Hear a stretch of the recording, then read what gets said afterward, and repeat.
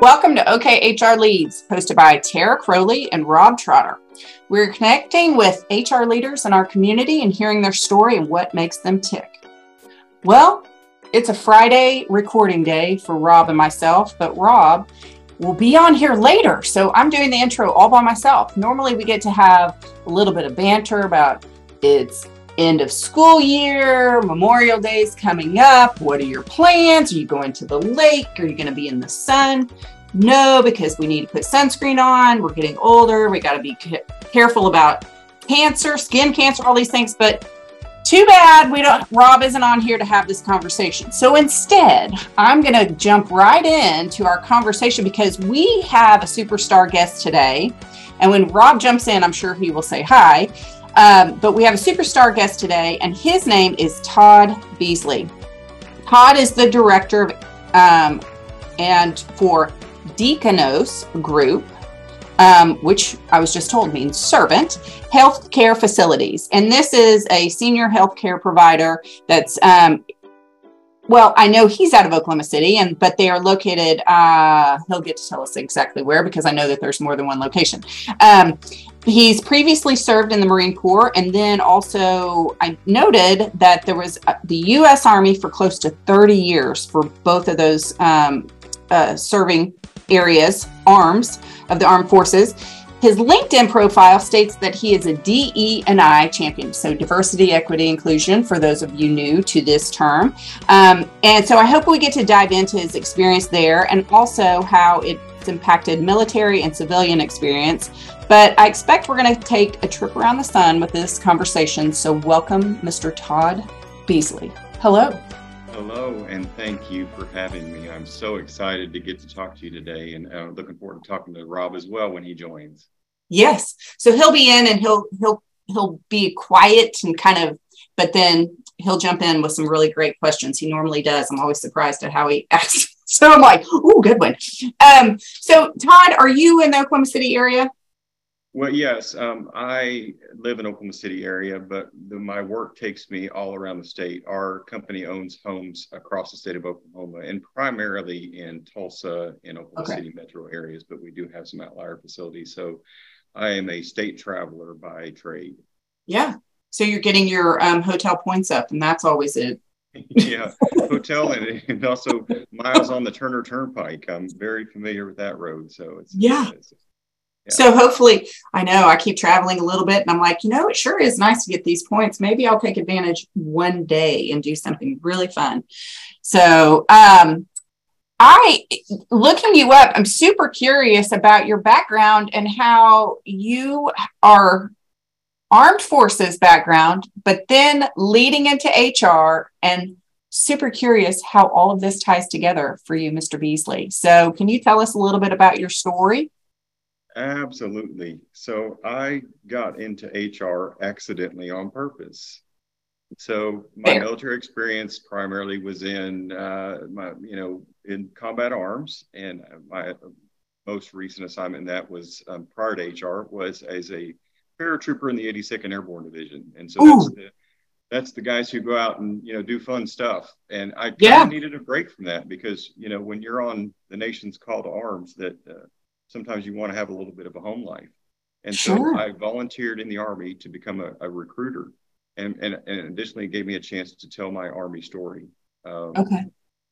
And, let's just say have a normal life. We've won a quotation marks. And then I embarked on an HR journey that's been over 20 years. So from that, it flourished into a opportunity to be a fellow at State Farm in their training and development department.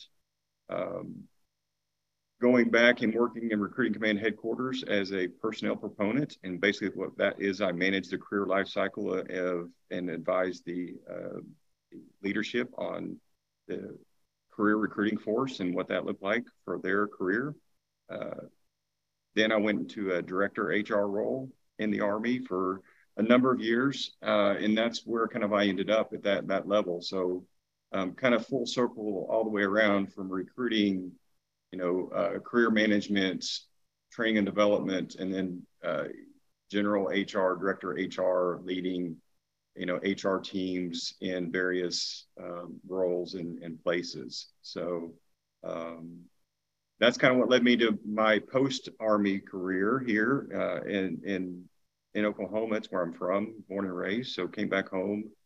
So I've been about 5 years with Diakonos Group and director of HR there, and just an amazing company that cares for our seniors. And I like to think I take care of the people who take care of people.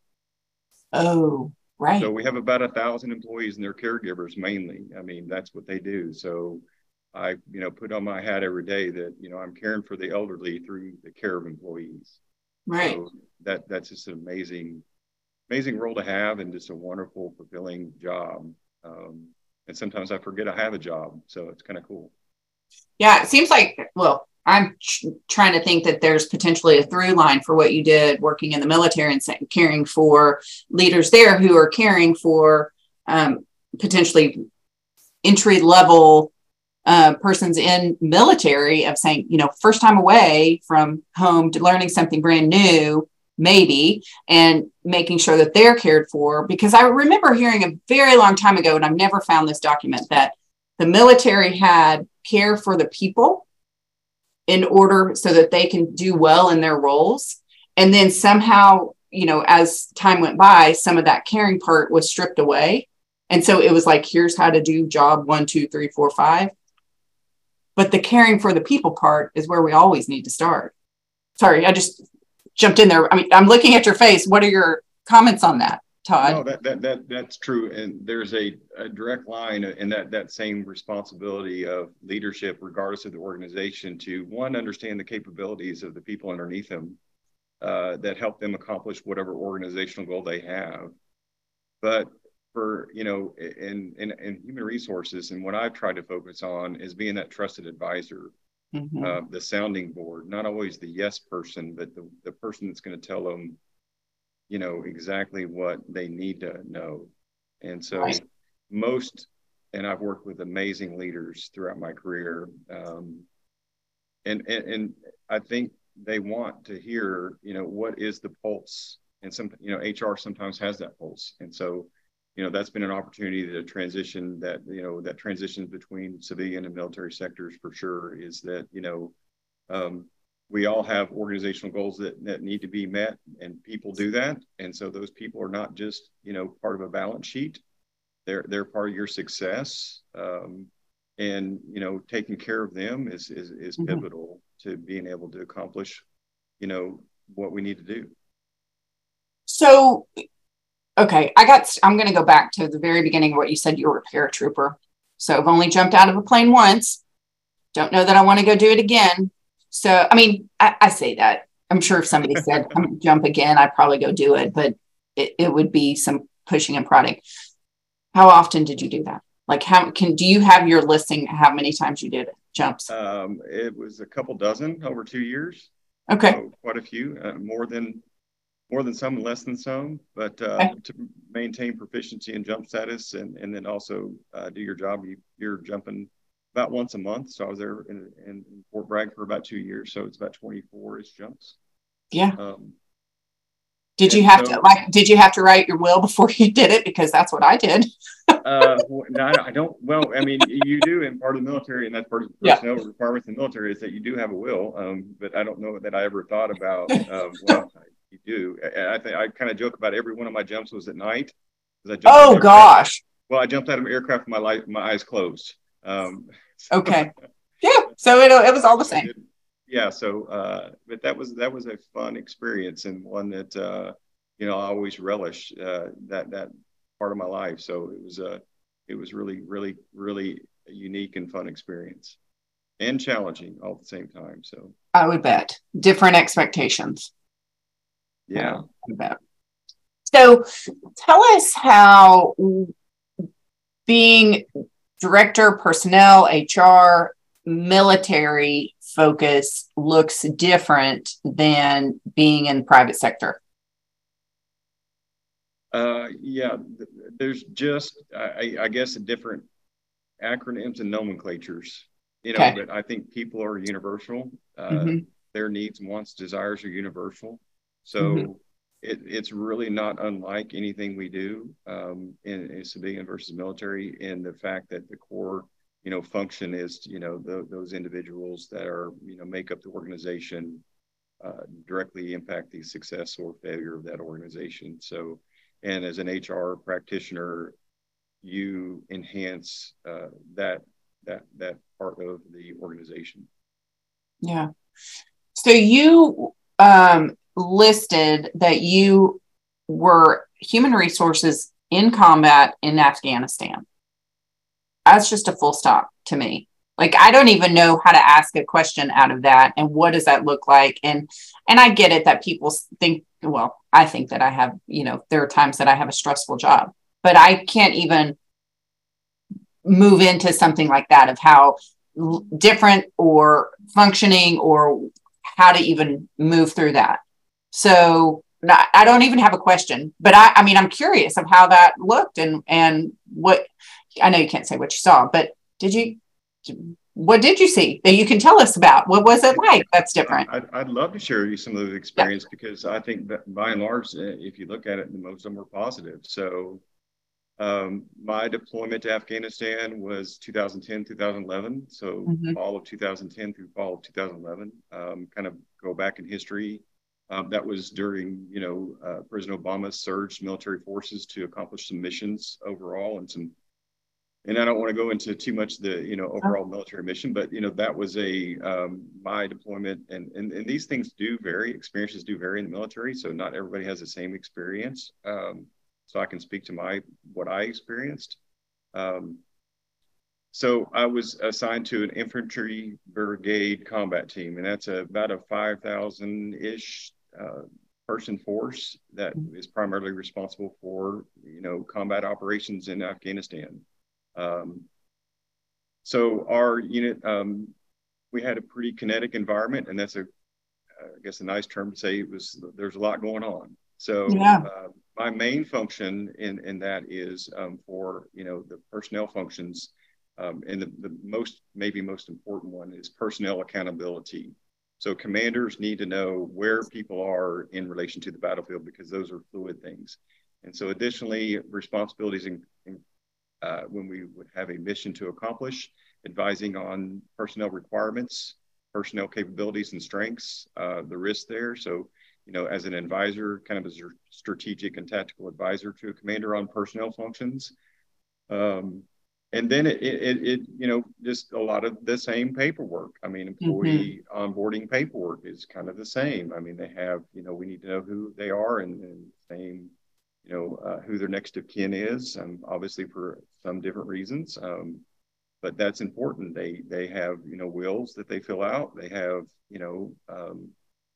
we same functions for the onboarding paperwork, if you want to call it that. Now I'm trying to use civilian terms, so I hope my military experts listening don't criticize me for using expressly civilian terms. But one of the maybe something that people don't realize is that in theater I was also responsible for all the postal operations, and so the postal operations is mail, and so I had training and trained individuals that collected and distributed mail throughout our area of operation. So, the place where I was a major, kind of a bigger headquarters area, but we had some really remote environments that our, soldiers operated in. So it was my responsibility to get their mail to them. Right. And so kind of a neat deal is that, getting mail to them, two ways you can do that is through air assets, helicopters primarily, or through getting on the road and driving the mail around. So mail sometimes gets a little slower as you drive it, especially in remote locations. But I had opportunity during battlefield circulations. One thing we did is to take mail to soldiers on Thanksgiving and Christmas. So 2010, I spent my Thanksgiving and Christmas delivering mail to people and handing them packages from home. And so that was extremely rewarding. Sure. Being able to do that. So, and then we, handled, advising on replacements, because people would leave theater and come back into theater for different reasons. Anytime we had a casualty, that could be a minor injury to a catastrophic one, it was my responsibility to track where that person was. So they may be locally treated. They may go to a higher level hospital in Germany or back to Walter Reed. but they were still our responsibility. So understanding where they were and where they were in their treatment. And I acted as a liaison to inform my boss, where people were and what they were doing. So, and then, not the most fun, but the most important role that I had was the casualty notification piece. And that's an unfortunate consequence of what we did, but it was necessary that we get the information correct to the family of the person that was involved in, sometimes providing the ultimate sacrifice. Sure. How do you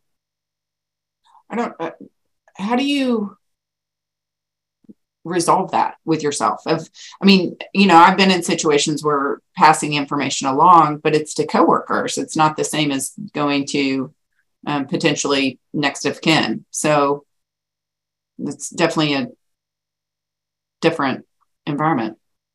Yeah, so typically casualty notification are handled by, a number of resources. So we have to liaise with our stateside counterparts. So they would be the one directly to, contact and have information. And so the best practice for me was to have accurate information on what happened. Yeah. Yeah. The first thing a family member wants to know why when something went wrong is what happened and what's next. And so it may mean, your family member had a minor injury and is going to be fine, but we still have to notify that. And so you want to get the accurate information. And so that, as you probably experienced, sometimes information gets misconstrued or misinformed up and down and back and forth. So the accuracy of information is pivotal because you don't want to give catastrophic information when it wasn't necessary, or not give that information in a timely manner when you had it to give. Right. Because, that was probably the most important thing. And that's one thing that, I made sure our, my HR guys didn't get wrong. We have to get that right. So anytime we, had an event that included casualties, I was the first one notified, and I had to take the lead on ensuring that reporting process. And I would like to say this is one of the only things I really micromanaged, because I did not want that to go wrong. So it's just important to me. So, and that's fair. That's a good thing to be. That's a good thing to be tedious about. Totally get that. So the thing is, we were able to communicate with our counterparts back at home station, good information too. So we had weekly video teleconferences that we were able to provide good news, and so it is that conduit of information and making sure that from the personnel piece, how that worked was super important to me. I'm going to back up for just a second because you talked about basically knowledge, skills, and ability. Sounds like in the role there, that's even more important than potentially in an office environment where I normally work, or because sending someone out to do something, it could be dire. So, yes, I'm trying to state this differently, but I guess that's not necessarily true. If somebody's working on a construction site, if they don't know how to do, handle a, heavy equipment, that could have dire consequences. But I just think in your role, I would think of it differently, of being, wow, we really need to know, and that needs to be documented what their skills are of having that person, the right person fitting the right role, and how much time and energy went into that for you, for military, for groups. Yeah, so replacement operations is something that we have to, because we send out, and just to kind of maybe get into minutia for a minute, not try to bore people, we, as a unit had to communicate to our, higher headquarters through, let's say big Army, what our, personnel needs were.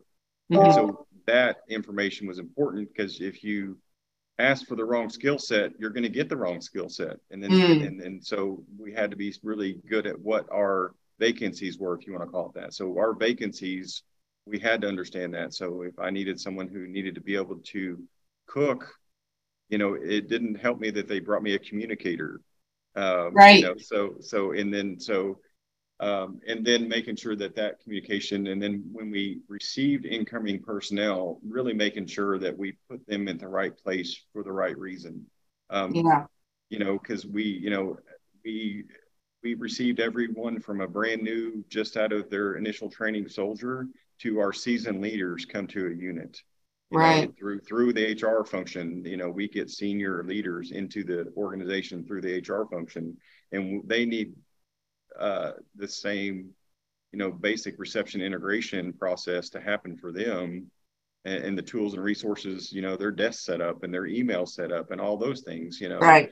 So you just need to make sure that, you're part of that, just like any other HR function, part of the team that, helps facilitate the onboarding of new employees and sets them up for success, and then, maybe gives a little pushback. Hey, we got 3 of these, but we needed 2 of these. Can we when? And then when are we going to get 2 of these? Well, you're going to get 2 of those, and so it's a constant negotiation. Either at your continental United States location or overseas of that replacement operations and who needs to be where, and then and some of those vacancies are due to promotions. I get promoted, Yeah. and that assignment no longer appeals to me, and or I need to go somewhere else to do the role that I've been promoted into. So Yeah.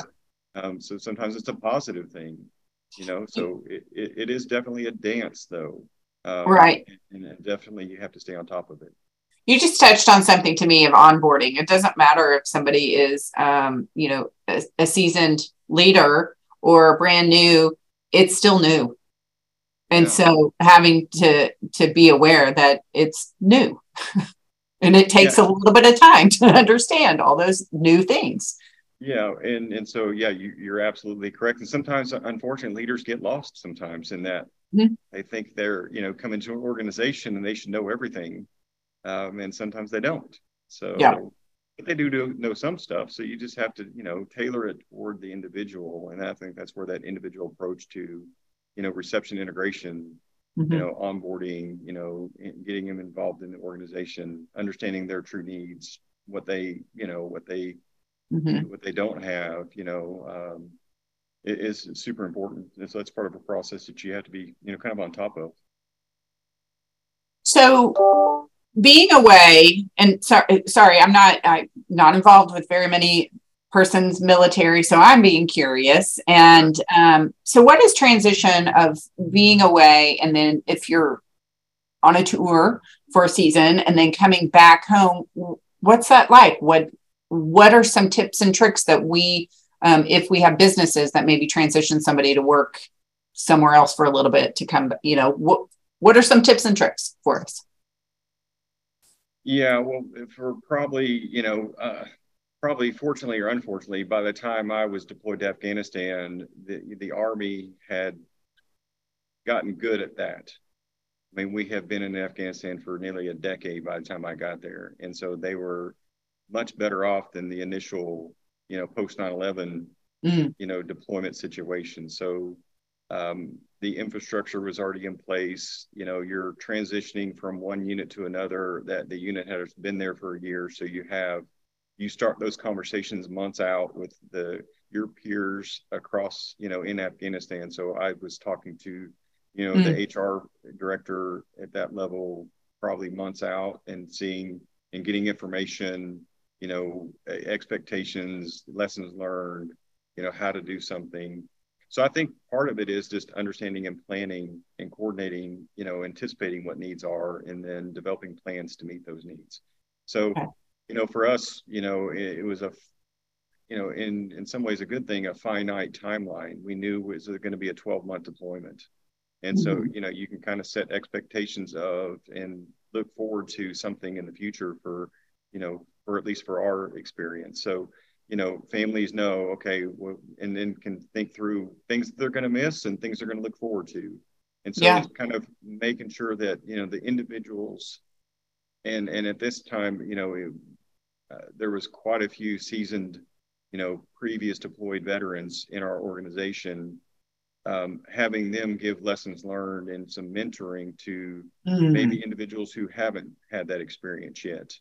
And the same thing is connecting family members to that same network of help. So that Right. maintaining that connection and conduit of maybe what we call a mentorship program, so that you don't feel like you're alone and afraid and no one's out there that is going through the same thing you're going through. So I think that was kind of the key point that I think helped, the military be successful during, the global war on terror, is that, we kind of took lessons learned and tried to make the best of those lessons learned and improve every time we did something. Yeah. Transitioning out of military into civilian work life, how does that look different? What is something somebody in private sector needs to know? Because I'm sure there's lots we need to know. Well, and I kind of alluded a little bit before. I had a, sneak peek. I was chosen about mid-career for a fellowship at State Farm. And so I spent a year in Bloomington, Illinois, working at the headquarters of State Farm in their training and development department. And I was just basically I was still paid by the Army. Everything was the same. All the difference was I wore khakis and a shirt instead of, a combat uniform. So I had kind of a year's experience of understanding that scary, we'll call it corporate name. What is that? Because a lot of military, individuals, they, they have very limited or no experience, in sometimes civilian, employment. So it can be scary. What does that mean? Am I going to be looked at differently? How does that work? And so a lot of it's just apprehension from the unknown. And I think that's true when you transition between any organization. I think just understanding that, a veteran of, a military experience has probably got, for the most part, a lot of transferable skills that you can take advantage of as an employer. And they're not, they're still part of, they're not a distant cousin to, what we do. They know they're people too. I guess they've got, obviously some, military experience, but it's not such a rigid lifestyle that they don't know how to behave, because they probably live in a civilian community. They probably go to a church somewhere or play basketball somewhere, or, most people have that experience. So it's not like they've never been around, non-military individuals and had to, flourish. They probably do a lot. It's just not in the workforce. Right. So, just trying to understand that maybe they're going to speak, a little bit of different language, which is not unusual. I mean, if you go work for, a healthcare provider or a construction team, there's going to be certain things and phrases and words and just like in HR, we talk about OSHA and FMLA and all those things. And sometimes you'd have to, parse out what they're talking about, but really it's all the same language. So there's a lot more similarities than differences, but it can be intimidating because I think there's this illusion that, I've been military for so long, or I've been out of the civilian workforce for X amount of years, am I going to have to relearn everything? And I don't think that's the case. So I think there's a lot of relevance in things that, that civilian employers can take from veterans and make their, workplace better. So. So Todd, I got a good question for you that goes along with that. What are some Rob. reads? Todd, how you doing? Tara, how you doing? I just good popped right here in the middle of this. I've just been quietly listening, soaking it all in. It's been amazing. And I'm going to get to it later, but I got to ask you some questions about your beard. But before I do that, I want to stay on topic. Very difficult for me to do sometimes, but I'm going to try. And that is, in relation to what you're talking about, as far as I do believe that employers out there have this genuine desire to hire veterans. And I know that veterans have this genuine desire to be hired, but there is still just this divide, this challenge to getting those two to meet. And so whenever I talk to somebody who has bridged that gap and is on the other side to help kind of bring that in, what resources out there do you find helpful to help employers find those veterans? And then once we bring them on, what resources can we utilize to help kind of bridge that language gap and that skills? I don't think it's a skills gap, but I think it's this imaginary skills gap out there that we need to kind of just uncover. to make that connection happen? Rob, that's a really great question, and we could probably have a complete other podcast. And I am absolutely not a veterans hiring expert, and there are so many resources. and actually, the military has done a fantastic job, probably for quite a while, of providing transition assistance to veterans. So, kind of on the back end of that, I will say probably what's happened is that makes it easier for employers is that the military is trying to, and they've still got a lot of work to do, and there's a lot of emphasis on this still, providing that veteran, that transitioning veteran, the skills and resources to make their military experience translate to the employer, so it's easier for the employee to understand what they bring to the table.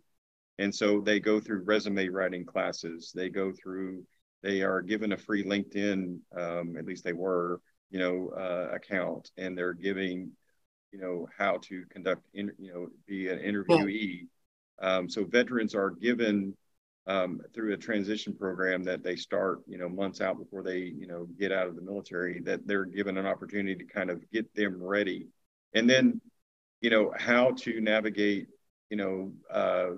social media and different, ways to apply for jobs, through Indeed and Glassdoor. And so they're given, classes on how to apply for a job, and then really rewrite your resume, because we can talk, and I've tried to do a good job of it, to try to talk the language that take the military speak out of my experience. But, sometimes that is the biggest hurdle. We don't understand, the employer doesn't understand, beyond what they've maybe seen in the media or the news, that beyond carrying a weapon and going to the rifle range, that the veteran who's, been in satellite communications for 6 years is a satellite communications expert. I mean, and they know probably what you need them to know. And so there may be some, different cultural experiences, but I don't think that's really any different than any other, transition from one, company to another. And I think really marrying the veteran up with their skill sets and their interests, and then having that conversation about, where they are and what they want to do. And some veterans don't know. They've been primarily focused, for instance, in a leadership role where they've had, basically mainly leadership experience. And that's an important facet of military life, is those, key leaders. But what other organizational, efforts have they spearheaded that an employer could understand? A lot of veterans are experts in logistics. They're, experts in communication. They're, experts in computers. They are, skilled facilitators. So beyond just the, easy to say a guy's driving a truck for the military, he can probably drive my truck. There's a lot of other, skill sets that veterans have. So I think the back that up again is to reiterate, they're trying to teach the veterans how to tell the employer, this is what I can bring to the table. And I think that's the bridge that needs to be gapped. I don't think it's inherent on the employer to really lean back and say, hey, veteran, how can I best, hire you? Because that's like, it would be kind of the same thing. Any employer really, the workforce needs to come to us ready to do what we need them to do. And veterans are not unique to that. So I think it's the military's forward leaning, trying to get those veterans' skill sets transferable, translatable. And then they've done some additional things, like for our combat medics, giving them EMT training and certifications and national licensures that translate immediately to a skill set that an employer would need. So that's just one of our other examples. So I think the military's leaning forward in that, and I think that's the biggest bridge that we can gap. That's awesome. That is good. Okay, we've talked a lot about military, and we have some big themes because Todd is well-rounded. We have some big themes I still want to touch on. So I'm going to switch gears really quickly to discuss. So we talked about COVID, that, it changed the world, changed how we did some things, but you happen to be working for a medical focused healthcare provider. I just can't imagine what stress that was on HR in that role. Because I work, as a business, we had stressors, but we also didn't have persons who were, I didn't work with persons who were handling something like this every day. So I don't know that it's the right way to ask it, but like, how were you a support, a connector, all of those things for those persons who were basically in the trenches every day?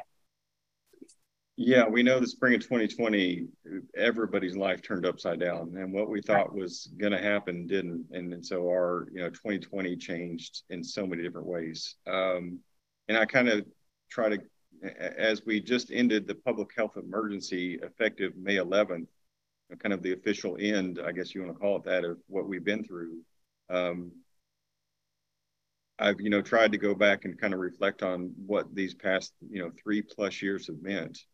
And so, and there's a lot of, positive lessons and things that we've done. So I think initially what we, were obviously focused on was trying to keep it away, and that's a lot of people. Hey, if we can just keep it in that other state where they have an outbreak, we're going to be okay. And so, I mean, that quickly, as we all know, transitioned probably with the Thunder game in March, where it was that wasn't going to be the case. So then we had to go into immediate, my organization, how do we protect our, our residents and elders from getting sick? And so that was a focus in trying to develop, and then also kind of leading and following, the federal government's guidance on what we were required to do, and then communicate to families, because it was an extremely scary, fast moving and challenging time. Yeah. And so then we, and from an HR perspective, one of the unintended consequences that we had a lot of displaced when we shut everything down. Not just our company, we didn't shut anything down as our company, but when the economy basically shut down, we had a lot of displaced workers. And so one of the things I tried to do was reach out, because we needed caregivers, and caregivers aren't necessarily nurses. I mean, anybody can provide care at some level. Try to, get as many of those employees who are displaced into our roles. So we have, needs for housekeepers. And if every hotel gave their housekeepers hey, you can't come to work today, well, I need a housekeeper. So, it was quickly transition between trying to find displaced workers that could augment our workforce, because our work ramped up drastically, and our need for our workforce, increased, because we had to, maintain an operational, posture that, sometimes stretched us really thin. And then, we were faced with the same thing. Our workers, just like anybody else, were getting, COVID, getting sick. And so trying to understand and work through that piece was extremely challenging. And then me personally, I would try to go in and provide, assistance where I could. I'm not a clinician, but I can, provide, an activity for somebody. I sat and visited with a lot of our residents, during their meal times, help, give them meals, and just provide, some type of additional, companionship, because a lot of family members were restricted from seeing their loved ones. Right. So that's one thing I was hoping to touch on, is that it just seemed like we had somebody who was in a care facility, and they couldn't wander in their hall. They couldn't go. And so there was isolation for so many people who, and I would assume that you saw that for persons that were in your care.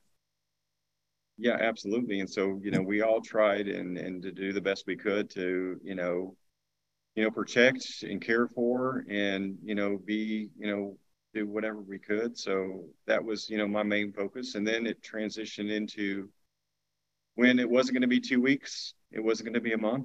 We were in the summer, and then we're in the fall, and we had, in a few of our different locations, and one of them in Tulsa, Broken Arrow area, a COVID specific unit that was a step down unit that graduated, hundreds of COVID patients. So it was a completely isolated wing of one of our facilities that the only thing they did was care for COVID patients who, the hospitals didn't know what to do. Well, they didn't know what to do with them, but they didn't have, they needed to go somewhere else, because hospitals' capacity was where it was. So we provided care for a long time for a lot of residents. But from my perspective, I wanted to understand, when we have healthcare workers that are in that type of work environment of high stress, dealing with COVID patients solely, how does that affect them? Yeah. So, we talk about doing state interviews, and I can tell you doing a state interview was something I took very seriously. I interviewed hundreds of our employees to see what where they were, Right. and what they needed and what we could help them with and what they were worried about and what they were fulfilled with. And so, I was able to do that with, a lot of our employees to understand, hey, what's it like for you as an employee? Tell me your experience during a pandemic. Share your story with me so that, if there's something that we can do as an employer, we'll do our best, because, what you're doing is, I think is important, critical, and historical, Right. so these Right. caregivers are my heroes, and what they did was That historical. I like you using that word with that. Completely true. So, trying to get them to share their experience so that I could translate that to organizational goals that we needed to do, because we had to pivot our HR resources in ways that we did not know, because no one had the book to open it up and say, how do you deal with, a pandemic for years?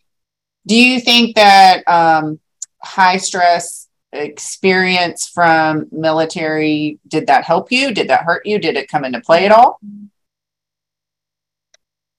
I mean, I think it provided, I think my experience dealing with, some extreme challenges in my previous, work experience definitely created a little bit of familiarity with me, that I was able to, I kind of walked down that path of being in some really challenging situations before, and how to deal with those and get on the other side of those. So I definitely think it helped me. But then, also trying to really empathize and understand with the people that are, in that, boots on the ground, so to speak. And we use that as a military term, but I think a lot of people have used that for, some of the healthcare workers. They're the first line of protection, Sure.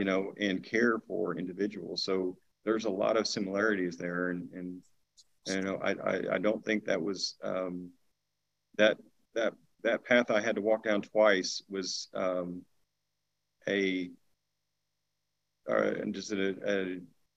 think it was for a purpose. I think there's a reason for me being able to do that. Yeah. Your experience and where you were placed now. It wasn't accidental. I don't think I was putting those decisions on accident. I think there was some guidance there somewhere. Yeah. Experience upon experience upon experience. So, all right. I'm switching gears again because I know that we've been talking for a long time and I want to get to all of these things. So you have in your LinkedIn profile of being a diversity champion. So I want to hear what's your focus here? Because this can go in lots of different areas. We have diversity, equity can mean one thing, inclusion is our goal. So what's Todd Beesley's champion terminology out of this? Where I've been, what I've done, for the past 20 plus years, 30 plus years, is I realized the value of having people from, diversity, we'll say it just to coin the term, it's a value. So I know that for a fact, and I've experienced it. And so I've been, able to work with people from all over the world. And so, so I think from an HR standpoint, the practitioner, what I look at is, if we're focused on diversity in our practice, we've got a lot of work to do. If that's our first focus, because I think most organizations should be a little further along in that, if you want to call it that. So we talk about equity and inclusion. I think that's going further on down where, the band of excellence that we need to be in. Inclusion is something that leads us to, I think, the ultimate and kind of the most recent terminology is belonging. And for me, that just translates to, that psychological safety that our employees should feel. When I come to work, if I'm part of something and I feel included and I belong, then I can really provide value. And that really just starts with kindness, dignity, and respect. If we always put that lens on as an employer and employee, then we can take advantage of and trying to give that sound that from the mountaintops, how much that posture can, positively impact an organization from every metric, every study, is if we can take our employees and give them opportunity to feel psychologically safe, they're going to give you all the tools and things that you need to be successful. They're going to be providing input without thinking that they're going to fear like someone's going to think wrong with me. They can come be their true self at work and feel like they can flourish. And so that's going to create a productivity, on another level. So that's where I'm really focused. And fortunately, my company supports that 100% and is just on board with that. And so that's where we're kind of hanging out is in the inclusion belonging. Like, how do we get our employees to understand how important they are, regardless of where they came from, regardless of where they were before they walked in our doors, how important they are to our mission. Mm-hmm. And this mission can translate to any organization. It just so happens that we care for elders. So how important they are to providing an exceptional care for an elder. So that could translate to any organization. So we really, and I would hope that would be kind of where, most employers are trying to go to, is the, inclusion and belonging piece, mm-hmm. where, because I think it's the right thing, that basic human need of, dignity and respect and treat people with kindness. But the same thing is they need to realize, employers do if they haven't, how beneficial it is to them and their success. Mm-hmm. So that's where I'm grooving on. That's where I'm hanging out. That's where I'm shouting from the mountaintops. Let's, look at it from that lens. So am I behind the curve now that the term is DEI and B, diversity, equity, inclusion, and belonging? I don't know if we are, because I think we can continue on down that path, but I think, trying to articulate it in a way that we can understand the employee experience in a way that makes them, it's the engagement part too, right? It's the engagement portion too. The belonging is equally engagement. Yes, you can say you're included in this invite, but it doesn't mean that you're feeling fulfilled and being there, that you feel, you don't understand what I'm trying to say. It's like, yeah, I had an invite to show up, but that doesn't mean that I'm partaking in what's being offered. Yeah, I'm going to paraphrase, and I read a quote, and I'm going to get it wrong. So if someone can probably Google it and get me, trouble. But I think diversity is being invited to the party. Yeah. Inclusion is being, invited to dance, and belonging is knowing all the songs. Yeah. So I think if we can continue trying to describe that in ways that people understand, I think we're going to get there. And I think that's, if we, have a posture as an employer, like, welcome to our team. You're so important. Right. We are excited you're here.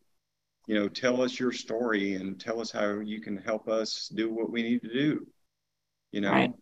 And so I think that's where, we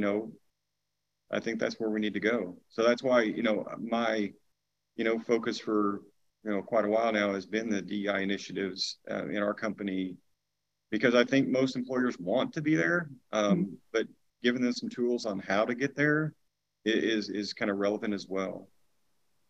Yeah. I think that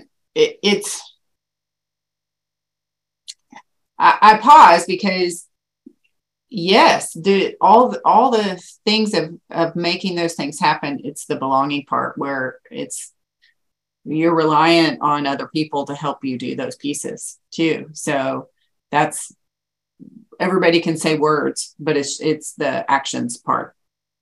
Yeah. And I think you need to look at what does it mean? And so from what I've started with, when I started with is I just kind of look this way, when an employee walks in the door, and really starting with recruiting, and I've dissected a whole lot of job ads, and some of them are exclusionary, mm-hmm. and not very diversity, mm-hmm. and so there's actually been some lawsuits and stuff that, mm-hmm. Through AI recently. So I thought that was interesting. But, what's the best first day ever? If we can answer that question, and then every day in the next day and the next day and the next day. So as an employer, look at what is the best first day ever? What does that mean for a new employee? And then every day after that. Yeah. So I think if you can answer those two questions, and then your DEI solution will be pretty apparent. Yeah. I've listened to some speakers, and one person was talking about his first day, because you reminded me of this. His first day, he went in and he had a place to sit. He had his business cards ready. His computer was all ready. It was amazing. And this other person gave this example of, I went in and I was put at a desk that traveling persons from my business, from this business sat. So no one spoke to me the entire day. So, just those things of us being, people being reminded of not golden rule, but platinum rule. How do they want to be treated? So absolutely. That's so true. How did you become involved with Oklahoma City HR Emerge program, which is the mentoring program for emerging HR professionals, with Raksha Rao and Danny Bogart? Yeah, we crossed paths, and I, inquired, and we had a lot of good conversations. Raksha is an exceptional connector and an exceptional what she does. So everything I think she does she touches turns to gold. She's amazing. So we had a lot of really good discovery conversations, and I think that's important to understand what she, envisioned for that program, and what, the mentors look like as far as, what they wanted to do. And so I think it was, we just determined it would be a good fit. And so that was last summer. And then we started the program it started in January, and we went through the process and just graduated 9 mentees yesterday. So, I think it was an extremely positive experience for me, but that's kind of how we connected. I was just, curious, and she, we visited about it, and, and thoughtfully considered it before we move forward. So what were some things that occurred out of this program that you got to be involved with? And what do you see with the persons who graduated from the emerging professional group? One thing, and this isn't a flip response, I got more than I gave. When you invest and help people and try to collaborate and try to connect, it is 100%, a positive return on investment. And so that wasn't really my goal. I just wanted to help. I'm like, hey, we got new, emerging HR professionals, and I think they have some questions. Maybe I can answer them. I think I'm further along on the other side of my career than they are. So let me just maybe visit with them and then maybe help them along their path, and, give them some, tips, tricks, wisdom, guidance, some pitfall avoidance suggestions, and all those things. So, but then, what I learned from them is we've got a bright future in HR. Good. I mean, if they're a barometer, we are in a good place, because they are smart, they are competent, they are energetic, and I'm extremely excited about where we're going to go as a people operations. So that's something I would take from this process. And I told Raksha last night again, hey, whatever you need me to do, I'm in, because this needs to have a lot of traction, and we need to grow this as much as it can, because it's extremely beneficial for both sides of the coin. Yeah. Thank you for volunteering, and thank you for sharing that, because I think it's amazing. I know that is being shared with Tulsa. They're going to have a program there. Smaller chapters. I think we just need to figure out how we can share that with smaller chapters in Oklahoma too, because it's worth it. It doesn't mean, if you have a smaller amount of people, doesn't mean that there still aren't up and coming HR professionals. So, and on the heels of that, I just want to laugh and make this side comment. My son, he got a job, but truly going through an onboarding procedure, and he sent, at the end of his first day, he sent a text message, said, "Mom, I don't know how you do what you do." And I was like, yes, this is a win. I'm validated. But then the best part, he was like, and then you did this stuff at work, and then you come home to us at home. And I said, you guys, I just practiced on you for what the things that I had to do at work. was like, I just love that as someone who is an up and coming potential contributor to work realizes the impact of what HR has. And so I think that HR is, kind of in that shining moment right now that people are realizing that this role is important. So anyway, that's a absolutely, and I've had somewhat of that same experience. So it's kind of fun to, have that validation, like you said, of, what we do to, enhance organizations and their, prosperity. So that's kind of cool. Yeah. All right. You listed one last thing. This conversation is going over, and I don't care because this is my favorite subject that we're getting ready to get to. I said one of my favorite. It's not F1, Rob. Hang on. So Todd listed that he is an ultra marathoner. So I'm really excited because I used to run a lot, don't run as much anymore, but man, I get fired up hearing stories. And then whenever you get in the trenches with people and then you hear their stories. So I'm only going to guess that ultramarathoning came into play because this was after military, and by golly, you were just used to blowing and going and needing something new. But what's the farthest you've run? A little over 50 miles. Okay. At one time, this last March I did 62 miles. Okay. Have you done some of the races where they're the ultras? Yeah, I've done a couple. Yeah. Okay. Where have you done? So are they trail or are they road? So I've done a couple of both. I did one local race in Oklahoma City called 24 the Hard Way, which is if people are familiar with Oklahoma City, just north of Hefner Lake is a trail system called Bluff Creek. And so it was a 1 mile loop for 12 hours. Oh. So, and then I've done a horse trail in Indiana. I did a 50-mile ultramarathon there that was on single track horse trail through the mountain, hills. Extremely rugged terrain. So, and I've done, a few other locally and self-supported runs as well. Yeah. So do you want to do Western States, which is 100 mile or over 100 mile California, right? Yeah. And it was originally, it was a horse race, but a guy's horse was hurt or something. So he decided, he had trained for it. He decided he was going to run it. So then it became a road race or trail race, right? Yeah, Western States is it's that, one of those iconic races, and there's a few of us, but that follow ultramarathoning. That is one of the, I think there's a few, but that's one of the most historic and iconic races that you can, and I don't know that I'm gonna have the time or skill set to get into Western States. And just so logistically, it's you have to have competed and then you can enter a lottery system. It is an extremely popular race. And so I would love to go out there and just break trail and see what happens. But, for me in my, season of life, I'm, sticking local and doing some local stuff and just trying to learn through the process of putting myself in some challenging situations, how to problem solve. Yeah. So I've done a couple of races, which are called Ragnar, that are 24-hour races. And they did them. So it's normally with 12 people. They've done it. The first time I did it, there were groups that did it with only 6 participants. But the goal was it's a 24-hour race, or really however long. It's a 100-mile, but people run.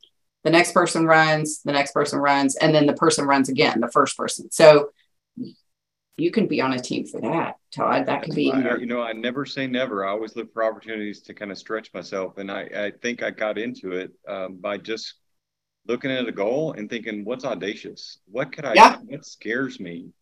And I thought, well, maybe running a really long way.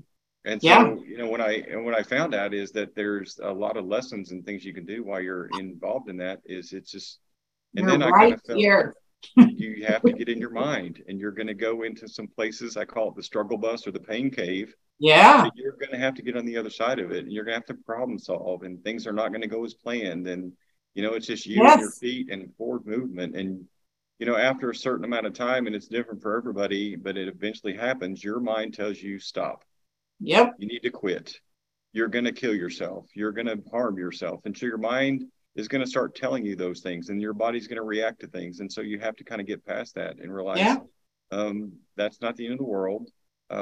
You've maybe been here before, and you're going to get past this. So it's kind of a fun, I say fun, it's a rewarding experience to kind of get through that journey. And that journey is such a, relevant and fulfilling journey when you're on some of these, challenges. And challenges can mean a lot of different things for a lot of different people. And for me, it just happens to be running long distances, but it could be taking maybe a class, studying for and trying to, attain CHRM certification could be another audacious goal that people have. And so I think those things are kind of worthwhile to kind of seek those challenges and try to, reward yourself with some success, and also reward yourself the experience of the journey along the way. Yeah. And it's for sure the journey. And then you learn tenacity out of it. For sure. You deal with a whole bunch of stuff. You think about a whole bunch of stuff whenever you're out on the trail. So I applaud you. I'm super jealous. I don't run like I used to, but I miss it so much. And I love having conversations with people who still run really far. I just sit there in my mind. I think, I can do it. I could, but just got to go have time to go do it. Right. It is hours and hours and hours. Hours and hours and hours. Yeah. And wake up really early. Yeah. And that's the thing, to get to this, start line of one of those events, you have to put in the work beforehand. It's very, I don't know many people who can just fake it and show up on day one and get after it. I mean, they've got to put in the work beforehand. And that's part of the rewarding journey as well. Those silent, alone moments with yourself, and that you really learn a lot. So that's so true. All right, we have talked really, really long time, and I know that Rob has somewhere else he needs to get. But we always ask short questions.